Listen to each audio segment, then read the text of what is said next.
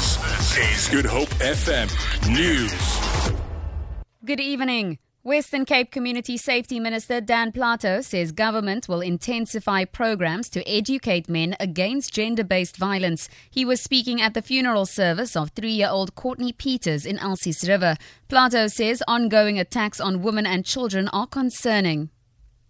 We will have to continue talking about this. We will have to continue to educate our people, but specifically the men in our communities, because 100% of all of these attacks against women and children is done by men. And we as men will have to begin to lift the bar with regard to these issues. Education for me is key.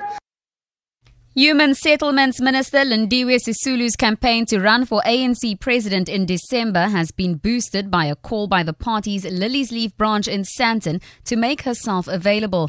Branch member Mcebo Dlamini says it's time the party is led by a woman. This is the second branch to endorse Sisulu. Noma Bolani reports.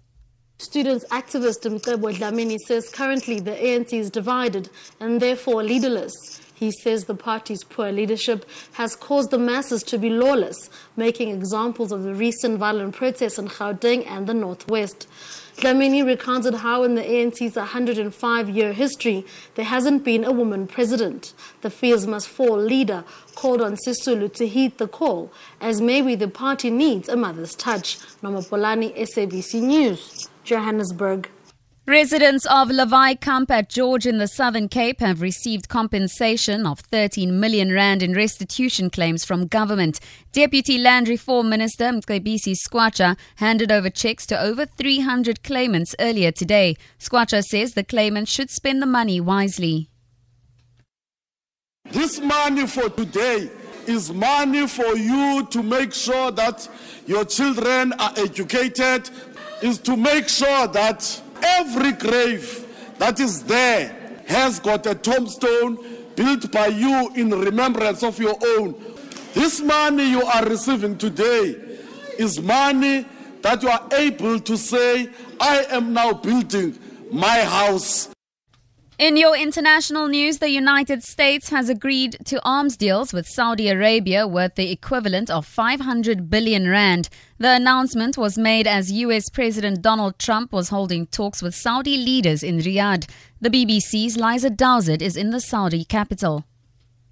After a very royal welcome at Riyadh's International Airport, now it's down to business, and we're getting reports that deals have already been signed. Memorandums of understanding and projects signed with General Electric and also with Dow Chemicals. That's all happening at another summit taking place at the same time of a Saudi-US CEO summit.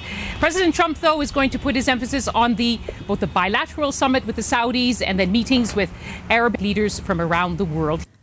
For Good Hope FM News, I'm Tamara Snow.